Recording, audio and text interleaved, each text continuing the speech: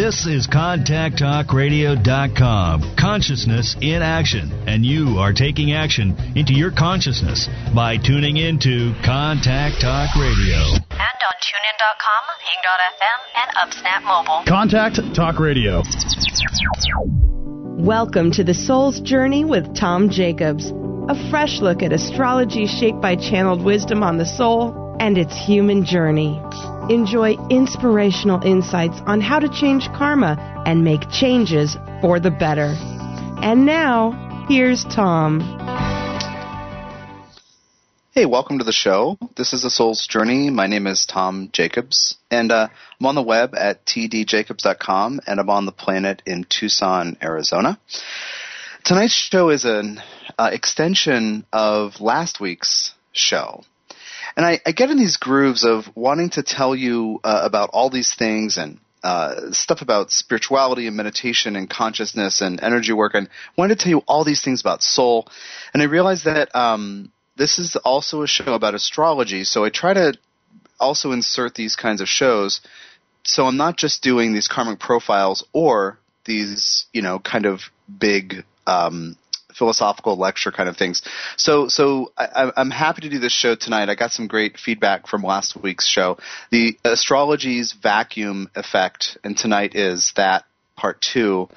And what last week was about, if you didn't catch it, was about how if we don't intentionally use an energy in our birth charts, which is an archetypal force within our own consciousnesses, then it still happens, and we actually create a vacuum effect. So if I don't use my Saturn, I'm gonna draw in other people to do Saturn on me, and I might not be happy about it.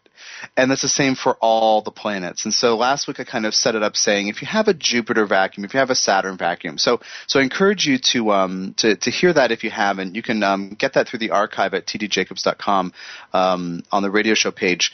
And that's a great setup. And then tonight I'm going to extend that a little and talk more deeply about the, I guess maybe the corners of the topic that I didn't get to last week. And they include retrograde status in the birth chart. They include I think I touched on the idea of a karmic story last week. If something is involved in your karmic story and in a bunch of lives seems to present challenging circumstances, you wouldn't want to do that energy because you wouldn't want to be the kind of person who makes life hard for you or others. I think I touched on it briefly last week. I'm going to go more deeply into that tonight, and also a couple of other things to look at. Some of this will include some stuff about the nodes of the moon, because as I do astrology, I look at you as an energetic being, which is to say consciousness, who's having this physical experience and learning while you think that you are, tied to time. Your body's tied to time. Your consciousness is not. And so when we look at why you might not want to do Mars in your life, or Venus, or why you might not own your Uranus energy or anything, a lot of the answers, probably even more so than if a planet is retrograde in your birth chart, and I'll explain what that means too in a minute, almost more than that, we're going to need to talk about the nodes of the moon, because they represent the scenarios of karmic conditioning that our souls have us born into and raised by, family and community, and what we consider starting like home base in a bunch of lives. So anyways, the nodes are integral to this, I think, even almost as much as retrograde status, and I'll explain why. So just to give you a couple of announcements to start off, I just decided a little bit ago, inspired with Mars, Eros, and Sun in Gemini, traveling together, Mars and Eros leading the Sun, and there's an impulsive quality to that. So I decided that for the rest of the month, from the radio show page on my site, I'm offering 4 hours of tutoring at a 10% discount. So if you go there, you can do this. You can send people there too. But just kind of like the deal for the Soul's Journey live listeners and also podcast listeners. For the rest of the month, 10% off 4 hours of tutoring. And this is the kind of depth that I go into. You hear on these shows. Like I said, this is intended to be kind of a middle ground so you can see how I think astrologically and how I piece things together. Because when you hear a karmic profile from me, you're not hearing the stuff behind the thought process. You're kind of getting caught up a little bit as I kind of go deeply into what the soul's mission is. And that's really where my passion is, but I realize that I'm also really committed to teaching. So let's shake it up a little. The other announcement is that, so given this Mars, Eros, Sun in Gemini energy, Mars and Eros leading the Sun, meaning that they are traveling a couple of degrees ahead, a few degrees ahead, there's a sense of Sun is about rational awareness and the light of conscious awareness. Mars is about, instinctive action. Eros is about creative passion. Whatever lights your fires. And Mars and Eros together kind of double that effect. They have something in common about passion and fiery feeling. They're leading the Sun, so you may be impulsed or impelled to do something that you don't yet fully understand, which would be represented by the Sun shining light on it. I've been doing a couple of Facebook and blog posts about this stuff because I think it's really important to be aware of that. Now, in that context, Mercury is retrograding in Gemini. So you may have the feeling that you need to do something. You may be lit up about doing something. And then you realize that you don't have the things organized correctly, or the person doesn't call you back, or you're not quite sure what date is. I had that today, like all week, right after last week's show, I decided to do this show part 2, and I've been promoting it, and a little more timely than usual. Usually I start the day before, posting stuff about the show, and then today about 5 o'clock I said, hey, I think it's Wednesday, and I realized that, this whole week has been coming. Now it's here. So kind of having this weird relationship with time. That's part of the Mercury retrograde and Gemini effect. Maybe all your ducks aren't lined up in a row. Maybe you're not quite sure about some details. And that's so you have the sense of needing to act, being impelled to do something, maybe being lit up to do something. But then the Mercury retro is perhaps slowing things down. And also Mercury retro the whole time is square Neptune and Pisces, which has that effect as well. So that's just kind of an overview for this moment. And also right now, Sun in the sky, which is with that Mars and Eros. Sun is quincunx Pluto. And so there's a sense of, even if I am doing something, let's say that I maintain this notion of forward-looking progress, right? Let's say that I'm doing something. Let's say that I'm asking that question, Gemini energy, or I'm making that new step, or I'm opening to ask new questions to get new answers. Pluto is from Capricorn, is retrograde, is quincunxing it. So there's something under the surface that we may not want to be aware of or have to deal with that may actually drive what is actually happening. There's a similar effect there with the quincunx from Pluto and Capricorn to the Sun in Gemini right now, but also with that Neptune and Pisces square retro Mercury in Gemini. Here, I'm going to go do this thing, but there's something else happening. And because Mercury's retro, we may find ourselves really frustrated with how things aren't working relative to how we expected them to work. But realize with these influences, the square and the quincunx from Neptune and Pluto respectively, there's something else governing the rhythm, not just your conscious self. You can say that for all Mercury retrograde times. But it's kind of there's a little punch in there now for this. So, moving on to this show, this vacuum effect thing. I want to go deeper into this. I think that this isn't something that is always obvious, but then I'll explain it to you, and you'll say, "Well, yes, of course, a vacuum can thereby be created." Because we're all smart people, but the way we've looked at astrology, we may look at a planet in a house and a sign works this way. And then you're going to sit there and say, well, maybe I don't think mine works that way. With my Mars in the first, it's with Uranus and in Libra. Well, that modifies things, right? So just a pure interpretation and pure expectation of what Mars in the first house may mean, it needs to be modified for individual use, right? To actually get information out of that. But you may say, I don't really relate to that. And some of the factors that contribute, as I mentioned earlier, retrograde status, if the planet from the Earth's perspective when you were born appeared to be going backward, and everything in the chart goes retro except Sun and Moon, and the retrograde or direct status of the nodes of the Moon I don't really pay attention to. I haven't found that to be useful. In a kind of Gemini mindset, you might ask me about it, but I will say I have not found that useful. I have not found that to be useful. And I've been looking at this for quite a long time, because when I started immersing myself in astrology, I didn't resonate so much with what I was reading about retrograde planets. And so I've been really looking at how these work. There's actually an MP3 on my site in the recorded talks section on the store page that's about retrograde planets in the birth chart that will really go in depth for each of those archetypes, really expanding on last week's show. But all different kinds of reasons why you may not do the energy. So I want to talk about the karmic story a little bit and then talk about retros.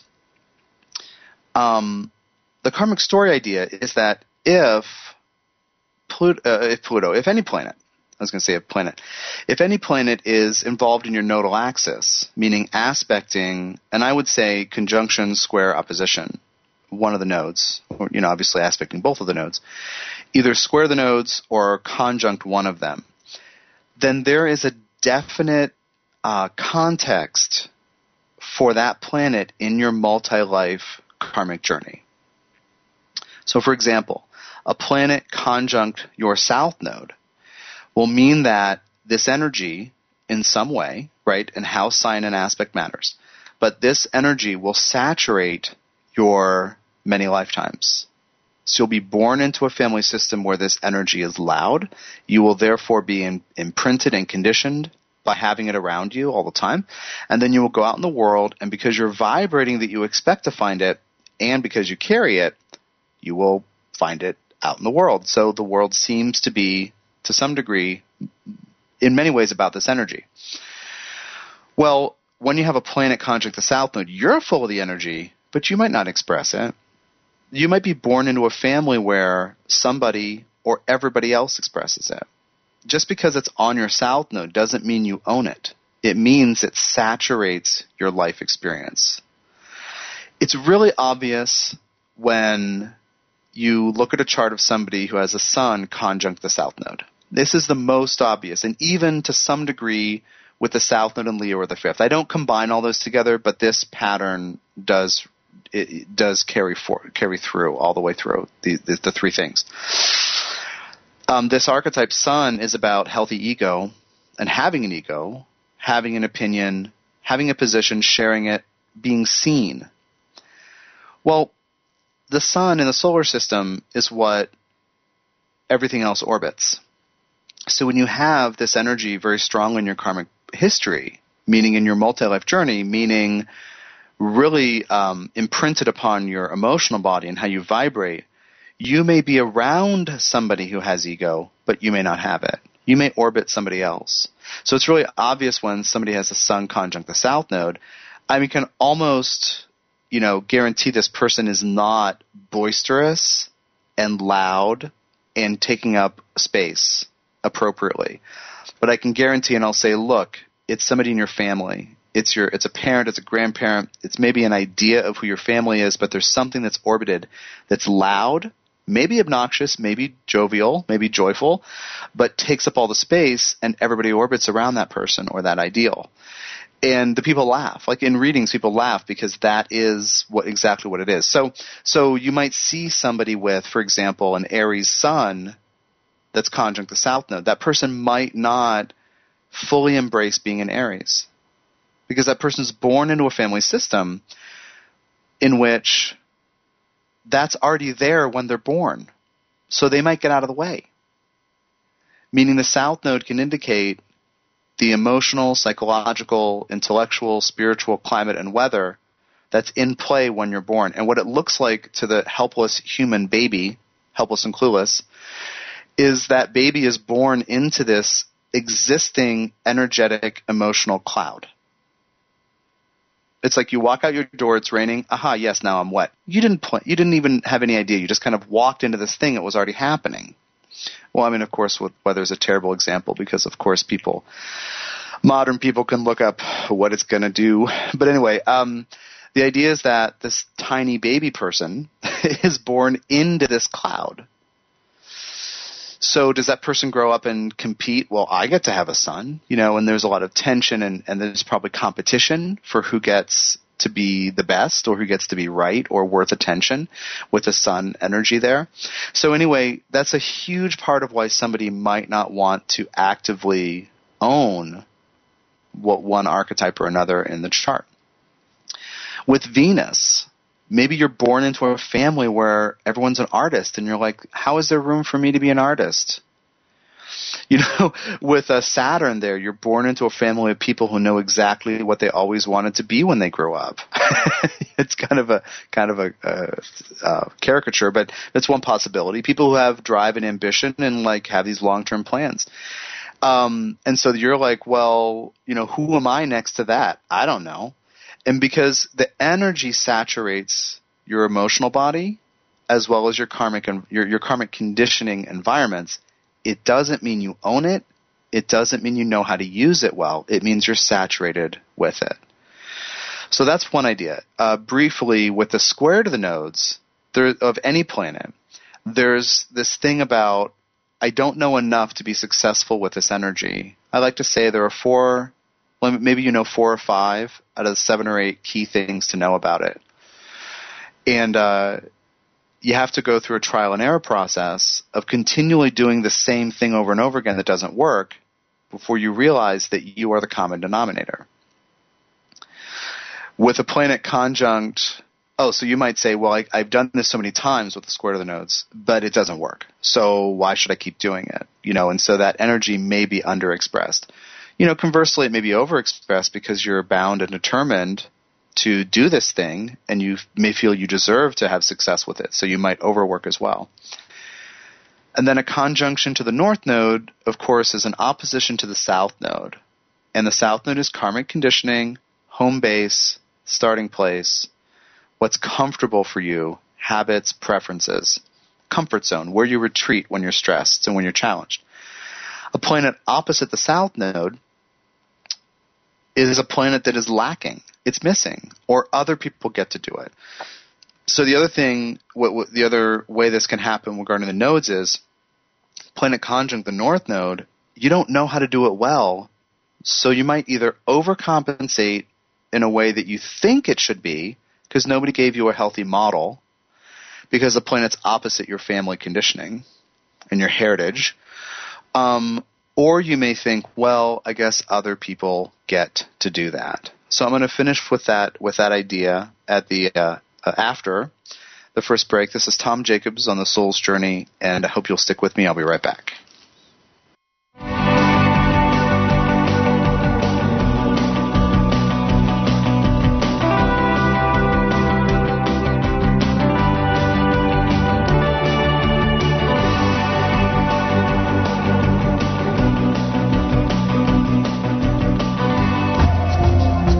Getting grounded?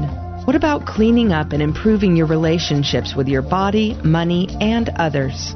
Energy worker and channel Tom Jacobs infuses crystals with the supportive, clarifying, and empowering energies of Archangel Metatron and Ascended Master Jehudi, aka Thoth, Saint Germain, and Merlin. Charged tiger iron powerfully engages your first, second, and third chakras, while charged red jasper activates chakra 2. Users report improved sleep, deepened meditation, increased trust of their bodies, intuition and spirit guides, better boundaries, and heightened confidence to follow their passions. Included with each charged piece are channeled resources and ongoing support from Tom Jacobs. Get your charged crystal at tdjacobs.com. You've heard Tom Jacobs, the host of CTR's The Soul's Journey, share insightful perspectives on astrology and spirituality, providing useful tools to help you make life better. Each month, Tom saves his most in-depth analyses for subscribers to his monthly service. Subscribers to tdjacobs.com receive a user's manual for each month when the sun changes sign. The sun's time in that sign, ingresses, retrogrades, major aspect patterns, and new and full moons are covered in depth and help you make the most of the present moment. A channeled meditation and a monthly call to pick Tom's brain are included, as are a number of perks, exclusive materials, and savings on his classes and products. Read more and sign up monthly or yearly at tdjacobs.com.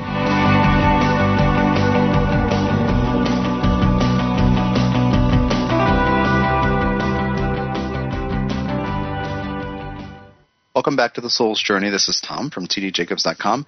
Tonight's show is an extension of last week's explanation, dialogue, discussion, teaching about astrology's vacuum effect. The idea that if you don't use an energy in your chart or your life consciously, it will happen anyway, and you may not like it. So talking about strategies to remedy that and to get in touch with how a planet really works within you and how it needs to. So finishing up the conjunction to the North Node, planets opposite you, you may come into life thinking other people get to do that, but I don't. Because in many lives, other people seem to. Some examples, Neptune conjunct the North Node. The people a couple of years younger than I am, born in the early 70s, who have the South Node in Gemini and North Node in Sagittarius conjunct Neptune. And some of them are very intuitive, Neptune and Sagittarius.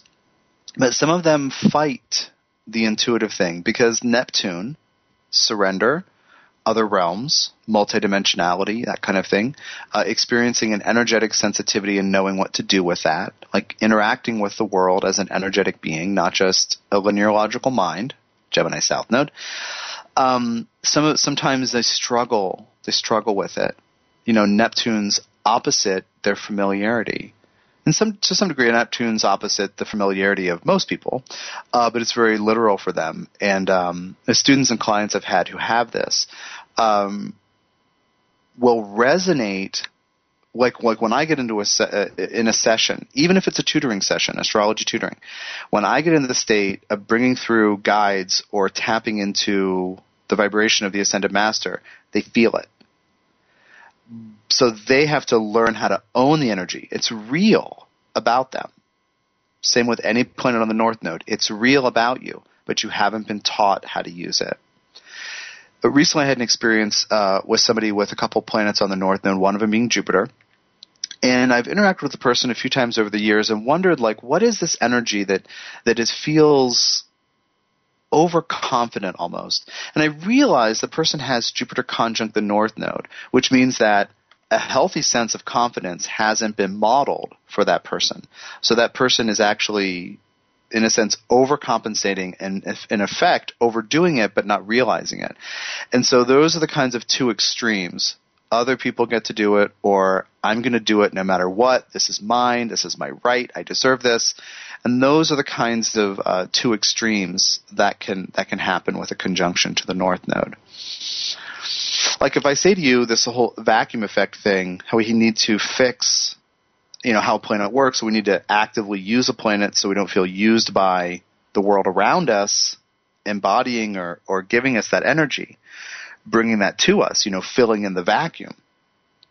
The other thing to realize is stepping back from planets we do too much is also really important. So that kind of leads me into the retrograde status conversation. Again, all planets but Sun and Moon, and I wouldn't pay attention to the nodes of the Moon being retrograde or direct. But anyway, all other planets go retrograde. The idea is that And I meant to do this last week, ran out of time, and then Jack in Texas actually wrote me and said, I think that's a factor. And I was like, yeah. I just didn't get to it, but so we'll do it. So thank you, Jack, for making sure, keeping me honest on that, making sure that I get to it. The retrograde status, from the Earth's perspective, the planet appears to be going backward when you were born. And they don't actually go backward, but the way the Earth's orbit lines up with theirs, this astrology is geocentric. So the astrology that I speak is geocentric.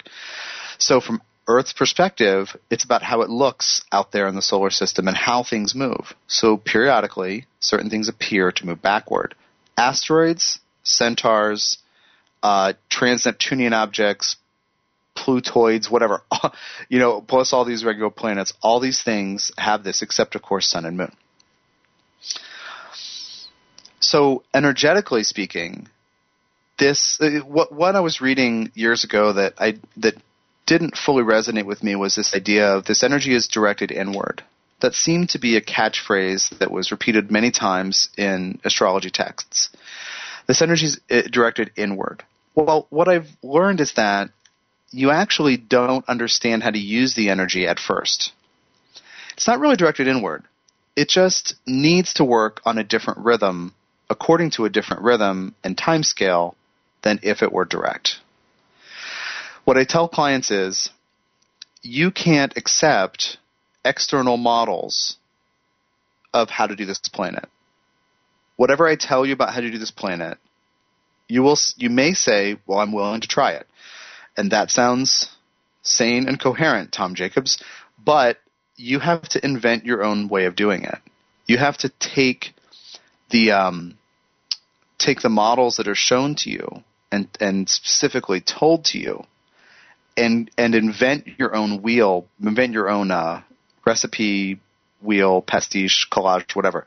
I like mixing those things up, just to keep you on your toes. But you have to create your own way of doing it.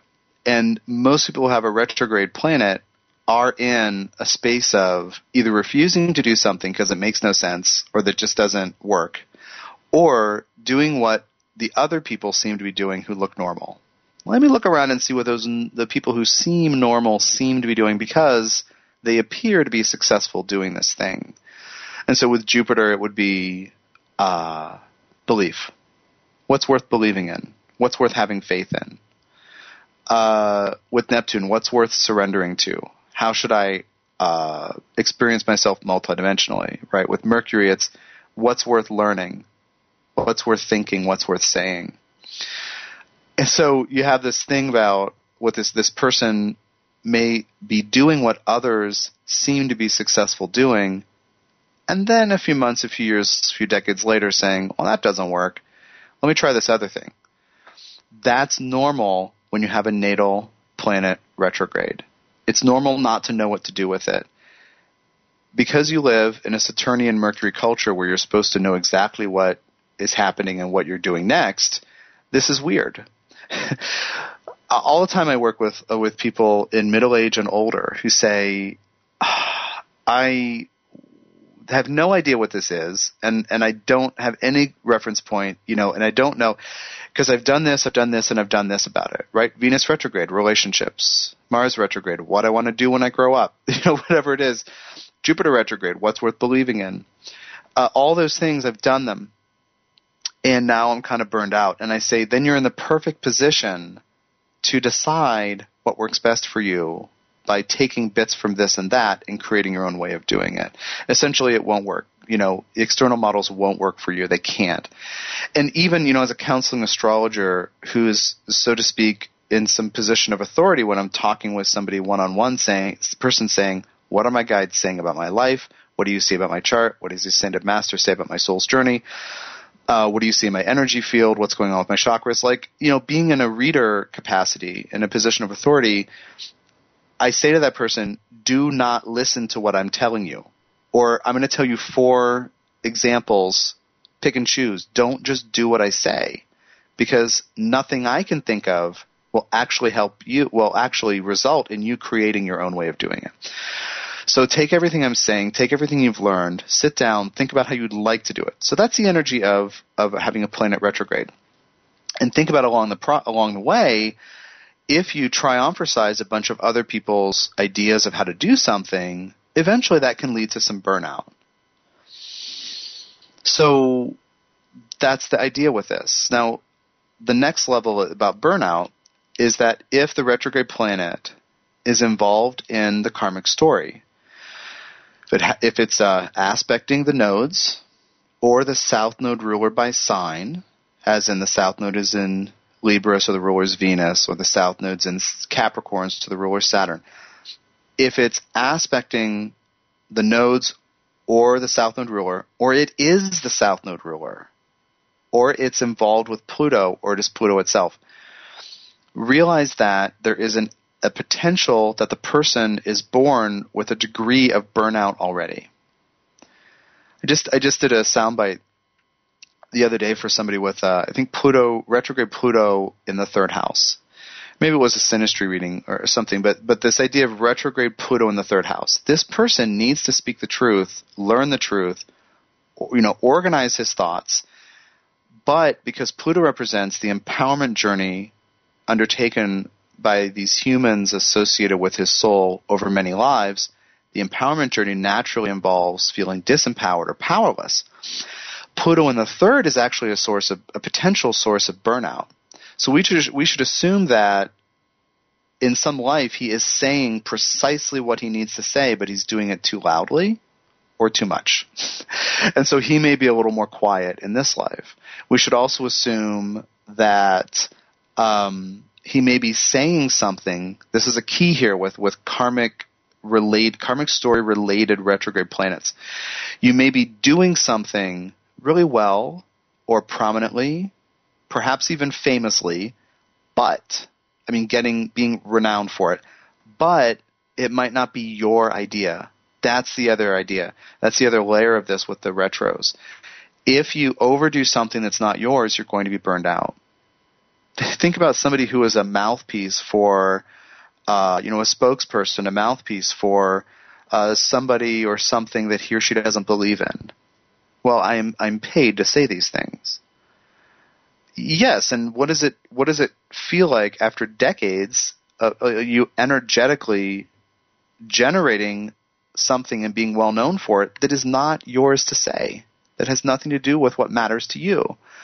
There's a level of burnout in there. So be aware again, planets retrograde that are aspecting the nodes or are the south node ruler or aspecting it, or in cahoots with Pluto in the chart, or is Pluto retrograde. This is something to be aware of too. Moving on, I have this note in here, and I was like, well, I don't know. That's not the whole story. But I wrote planets in the 12th house or in Pisces or conjunct Neptune.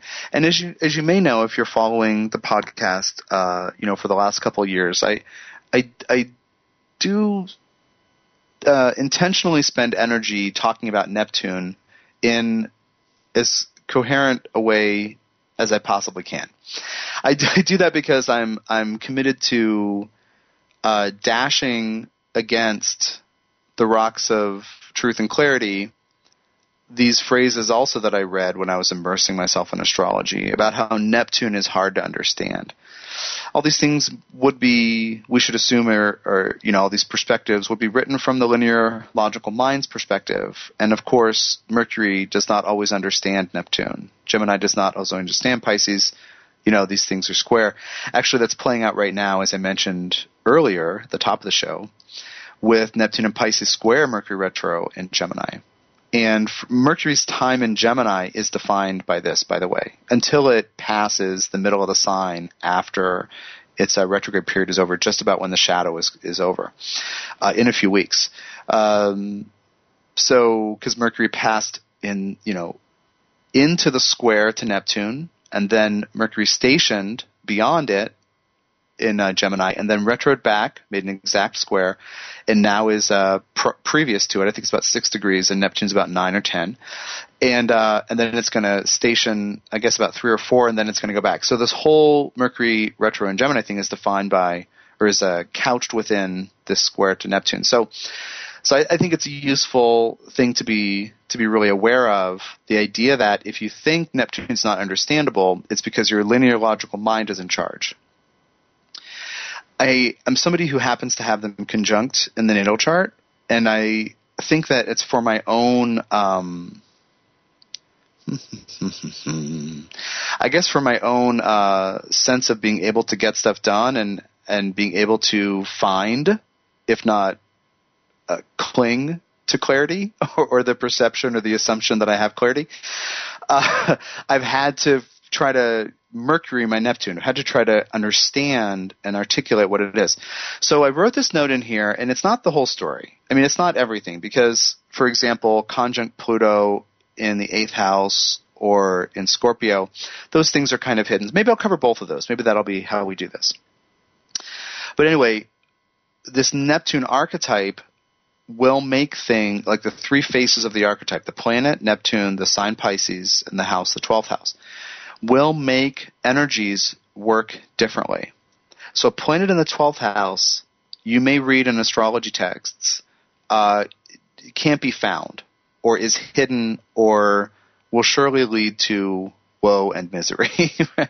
But the idea is that a planet in the 12th house needs to work according to a higher truth than your linear logical self can see or can describe. A planet working through Pisces needs to function in a way that surrenders boundaries or releases attachments. And a planet conjunct Neptune is Neptunified. I'm going to come back to that after the second break. Stick with me. This is Tom Jacobs on The Soul's Journey. I'll be right back.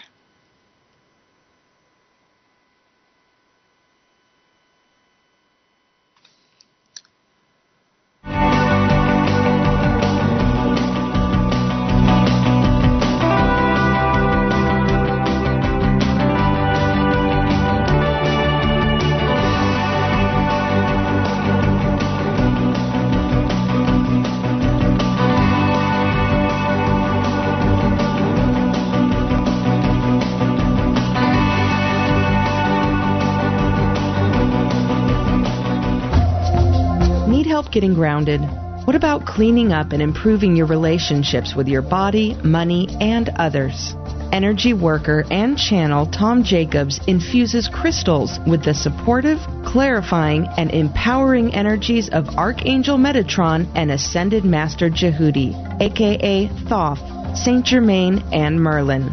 Charged tiger iron powerfully engages your first, second, and third chakras, while charged red jasper activates chakra 2. Users report improved sleep, deepened meditation, increased trust of their bodies, intuition and spirit guides, better boundaries, and heightened confidence to follow their passions. Included with each charged piece are channeled resources and ongoing support from Tom Jacobs. Get your charged crystal at tdjacobs.com.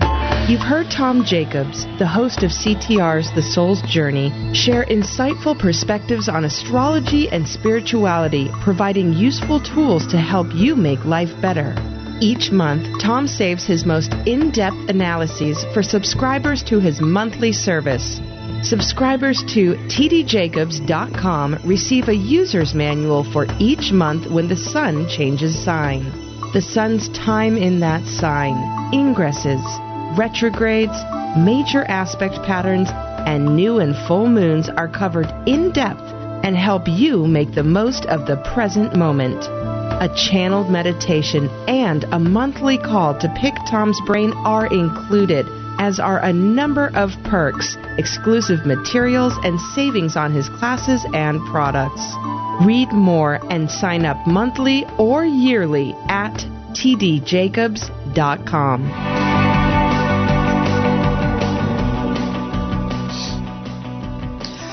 Welcome back to The Soul's Journey. This is Tom from tdjacobs.com on the web there and on the planet in Tucson, Arizona.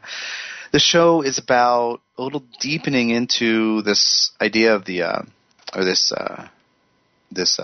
feature of life, which is astrology's vacuum effect. If you don't use an energy, then it will rush in. You'll create a vacuum by not using it. So far I've explored if a planet is involved in the karmic story, how that may be an inspiration not to do it intentionally or not to own that energy, and also a retrograde status. I want to let you know, if you're just joining the show, or this is your first time hearing the show, that you can, if you enjoy it, you can rate and review the podcast in iTunes. You can also obviously subscribe in iTunes. And the archive of 131 shows at this point is available at tdjacobs.com. And also for the rest of June 2015, the rest of the month, I'm giving 10% off tutoring packages of 4 hours if you want to learn astrology with me. Learn astrology as a symbolic language of life, not tables of lifeless sets of data. And also you can study anything with me that I do. And you can read about that at tdjacobs.com on the radio show page. I love teaching. That's part of the reason why I do this show in the first place. And you can study with me live, or Skype or on the phone, no matter where you are in the world. So continuing with this idea, if a planet is involved with a Neptunian archetype, it wants to operate on a different frequency. So I always think of the example of Mars in the 12th house. I always think of that because Mars is Mars. It always is. But it is working in the arena of the 12th house. I forget the sign for a minute. It's working through the arena of the 12th house, which is this house of everything, the totality, the masses, our divine connection to altered states, all these different multidimensionality. That's where we experience multidimensionality. So a person with Mars in the 12th needs to act, but needs to act in the context of that multidimensional self. I always talk about the 12th house in terms of, if you do something with a kind of first house motivation, self, or even any like first house through 11th house motivation, logical, like material, manifest world, if you do something in the 12th house from that place, you may find that it seems like misery and woe are your destiny. That's where this comes from.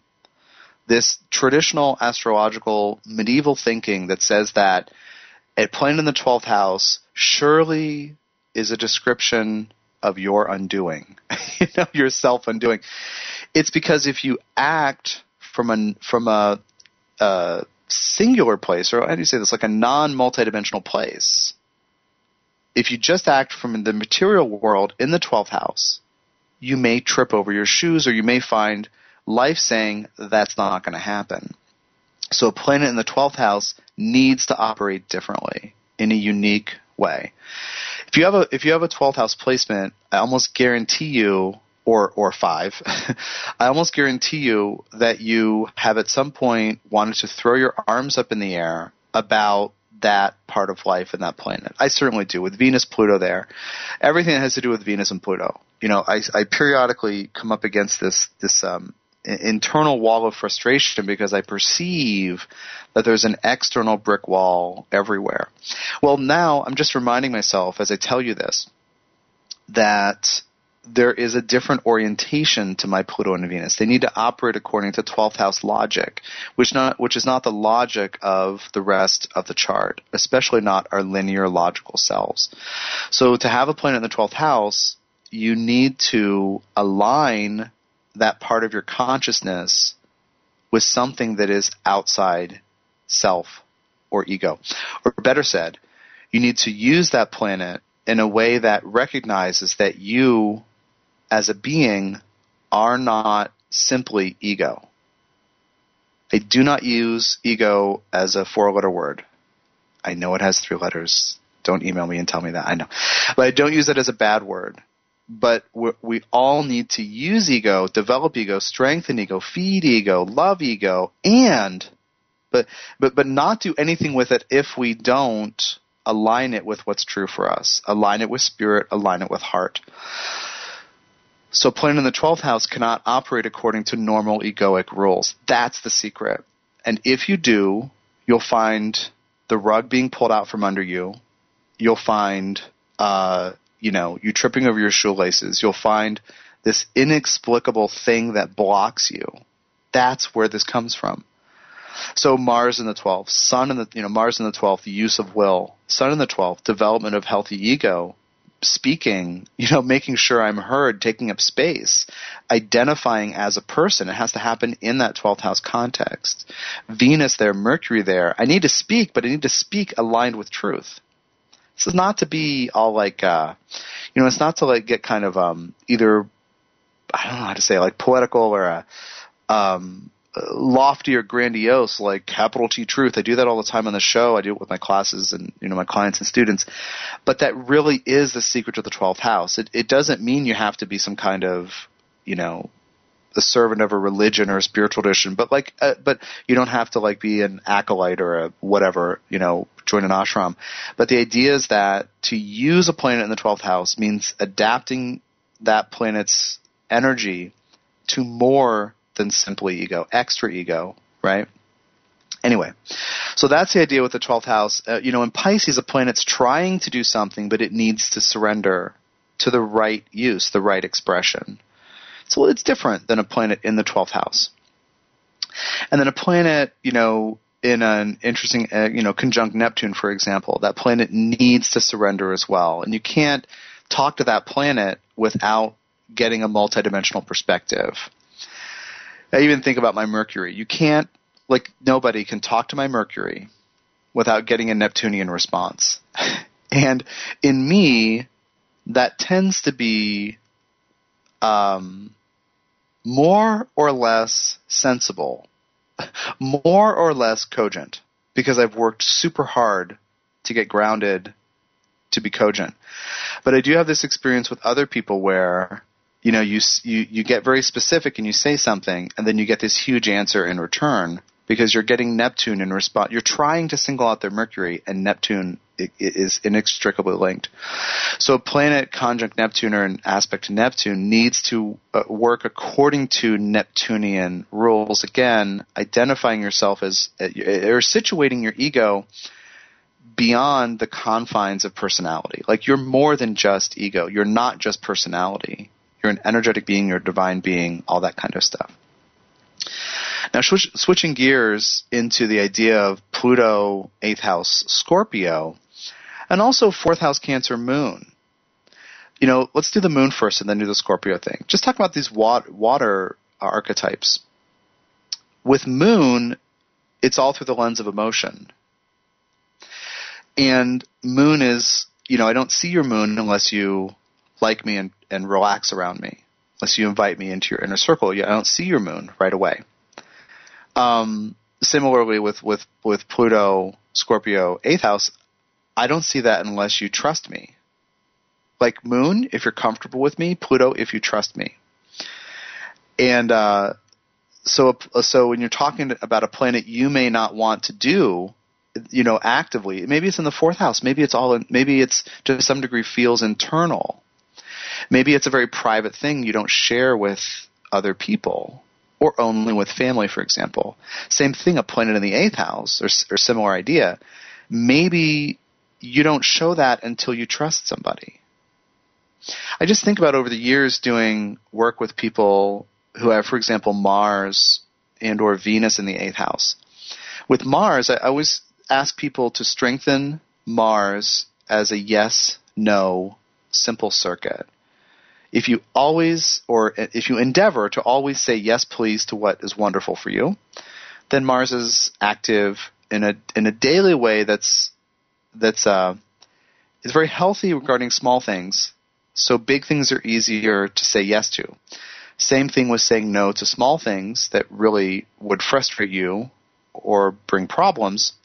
If you say no to all the little things, then saying no to big things, that muscle is exercised in your consciousness. Well, if it's in the 8th house, your yes-no function is hidden in the house of, you can't see it unless I trust you. So sometimes people really need to say no with Mars in the 8th house, but that door isn't always open. Same thing with Venus there. Same thing with any planet in the 8th house that way. So these three water archetypes, including these water houses, can be these grounds on which I don't walk up to you in public and tell you one of those things. Like I don't walk up to people in public and tell them about my Venus Pluto. I don't. People with planets in the fourth house don't walk up to people and tell them about them. That's not how it works. We're, being energetic beings, we're emotional beings, and the water signs, of course, relate to emotionality. Water signs, water houses, water planets. So that's just another layer of how, you're not doing it wrong if you're not using those planets actively. There's just a way to intentionally work with them. For example, a planet in the 8th house. This is actually, I think it may end up being very useful. I'm really listening as I'm about to say this. A planet in the 8th house, also the 4th house. This idea of trust and safety, respectively, 8th house, 4th house. Safety and security in the 4th. Trust and willing to be vulnerable in the 8th house. When you realize with the planet in the 4th house that nobody else can make you feel safe or unsafe, and in the 8th house, when you realize that nobody else can make you feel safe or unsafe or willing to be vulnerable or not, it's all up to you. Anybody with a planet in the 4th house is going to be able to report, or I think almost a guarantee can report that I need to feel safe to do this. But the thing is, if you're gauging the external world on how it is making you feel safe or not, you may be cutting yourself off from expressing this planet. Similarly, with an 8th house thing about trust and vulnerability, if you decide that all your past experiences that have to do with not trusting or finding yourself, I don't know, the 8th house drama, lied to, cheated, betrayed, whatever, all those things in the 8th house. If you find that you are using your present day self and, because of what's happened to you in the past, and you have this list of historical, evidence that you bring out to say why you don't trust, realize that you are hiding the 8th house planet. Now, if you decided that you were willing to be vulnerable and you were willing to let other people be who they are and either play with you or not, but if you were really strong in vulnerability, meaning you're actually feeling those slights perhaps, you're feeling those things in the 8th house that can go wrong. If you're willing to be there, then that 8th house planet can work magnificently. And again, the same thing with the planet in the 4th house and the idea of safety. If you carry an internal orientation to safety, if you decide that you are safe because you know who you are, you know how you tick, you know what fuels you on the inside, then other people can't make you feel safe. And you can carry that vulnerability, and that 4th house planet has a place to be. We could do this all the way around the wheel, all the way around the zodiac and the archetypes, but those are some ideas to help you work with that. Again, the karmic thing, I think, is involved in the karmic story. South Node ruler Pluto. That ends up being much more,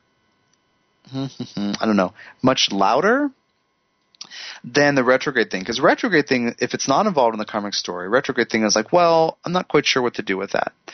But with a retrograde involved in the karmic story, you're like, the sensation is, I can't risk that anymore. I can't over-invest in whatever it is. So it's really a deeper thing when it's involved in the karmic story. So that takes us close to the end of the show. Thank you for joining me. It's nice to hear from people who are listening around the world. I really enjoy being in touch with you guys. Thank you for that. If you have any show topics you would like to suggest, you're free to write me at tom@tdjacobs.com. No guarantees, but we'll see. And also remember that at the end of every month, I'm drawing a winner for a monthly drawing. Yes, drawing a winner for monthly drawing. Somebody wins. Yeah.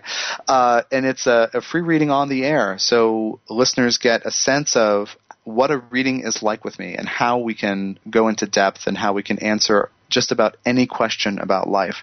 So write me at email at tom@tdjacobs.com with the subject line TSJ Monthly Drawing. And around the middle of the month, I will pick a winner. And around the end of the month, you'll be on the show.